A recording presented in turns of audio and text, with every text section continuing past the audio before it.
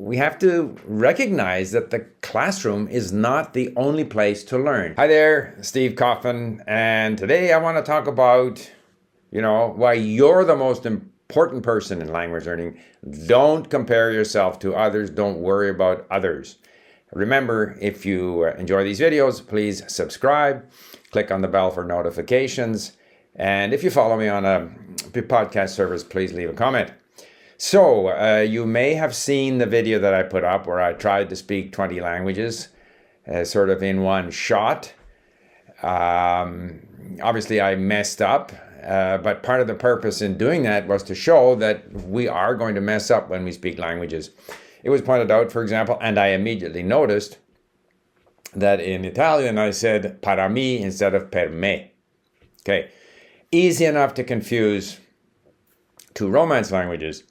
What's more, I noticed that in my Korean, I think I used heli, which is very in Persian, and I started to use ziot, which is much or many in Persian, again, in my Korean. I can't remember all the other places where I messed up. If I thought about it, I would, but of course, when I see that, I would like to redo it. But if I redo it, I'll probably make a mistake somewhere else. And this is a bit like when we use the language that we're learning. Sometimes we get it right one time and then we don't get it right the next time. And there are always people who speak better than we do. None of that matters. The brain is going to go where it goes. Sometimes it'll go to the right spot and it'll find the word that you're looking for. Sometimes it won't. Sometimes it'll go to another language. I've spent so much of the last 3 months with Persian that my brain is kind of a little bit twitchy. When it comes to looking for words, it tends to go for a Persian word. Not a problem. You correct yourself, or the other person kind of says, what was that? And then you continue communicating. So it's very important that we put ourselves at this, at the sort of focal point of our learning activity. And as long as we feel that we're, enjoying the language, we think we're slowly improving. Maybe some days we think we're no longer improving, but we have to remind ourselves that if we continue to put in the time, we will improve as long as we engage with the language.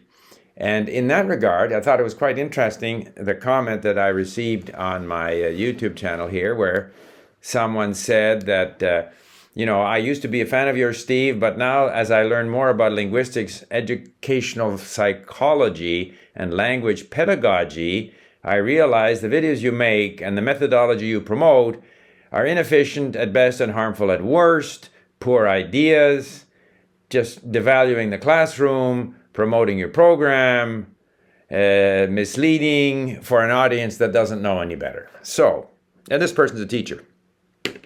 Fine. Teachers are going to defend the classroom. And there are undoubtedly people who are good teachers and people who learn in the classroom. However, a lot of people find the classroom frustrating. A lot of people were turned off language learning by the classroom. At least in Canada, in the English language school system, people by and large don't learn French. So we have to recognize that the classroom is not the only place to learn. In fact, I have found that in trying to measure, who succeeds in language learning, it's those people who do things outside the classroom that succeed. And what I promote here at my channel is lots of input, listening and reading. That can't be bad. Now, of course, I put in a plug for LingQ here and there, but LingQ is not the only place where you can listen and read. But the basic principle that you have to bring the language into you, and that until your brain has been exposed to enough of the language, the grammar instruction is not going to work. If you're given, it's so often when you're given, say, road instructions, and you say yes, yes, yes, and then it's completely gone because you haven't been down that road before. You haven't been past the post office to the intersection, so that until you've had some of that experience, if it's in your neighborhood and they say the store you're looking for is located beside something else and you know the neighborhood, then those instructions work. But in languages, if you haven't had enough of the language in you so that you're familiar with some of the ways that the languages, the words come together, the grammar instructions are not that helpful. And so linguistics, pedagogy, I have books, I bought books in behind me on linguistics, and teaching pedagogy, I've never found them all that useful because it's basically a personal journey. If you're interested in the language, you seek out content of interest. A teacher can help you find the content of interest. A teacher can stimulate that interest. But you've got to be interested, and then you have to put in the time. It's that simple. It's not a matter of complicated pedagogy.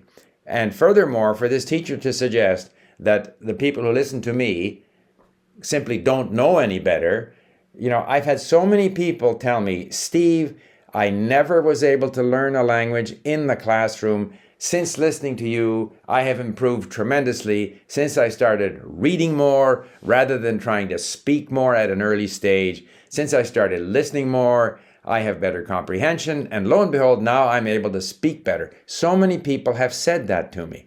I don't think those people are simply people who don't know any better. However, I understand that teachers want to protect what they're doing, and they want to feel, that what they're doing is valuable, and it can be valuable, particularly if the teacher can motivate the learner to do things, on his or her own.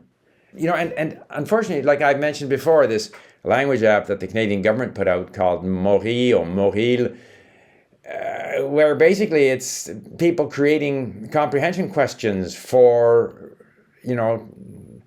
Canadian like CBC or Radio-Canada television programs. We don't need comprehension questions. We don't need teachers doing that sort of thing. What we need is an ability to access that content. Put up all the transcripts to the programs at CBC and Radio-Canada, and people will be able to learn from those because it's a personal journey. So, and we needn't compare ourselves. Inevitably, some people are going to do better than others. Some people will spend more time. Some people will have better pronunciation. It doesn't matter. It's always a personal journey. It's up to you. You're in charge. You're steering the boat. You go where you want to go. And don't worry about who's behind you and who's ahead of you or who's trying to wave at you and tell you, don't go there, go here. It's a personal journey. So there you have it. That's my take on this idea of always comparing yourself to others or looking for approval from others. Don't. It's your own personal journey. Thank you for listening. Bye for now.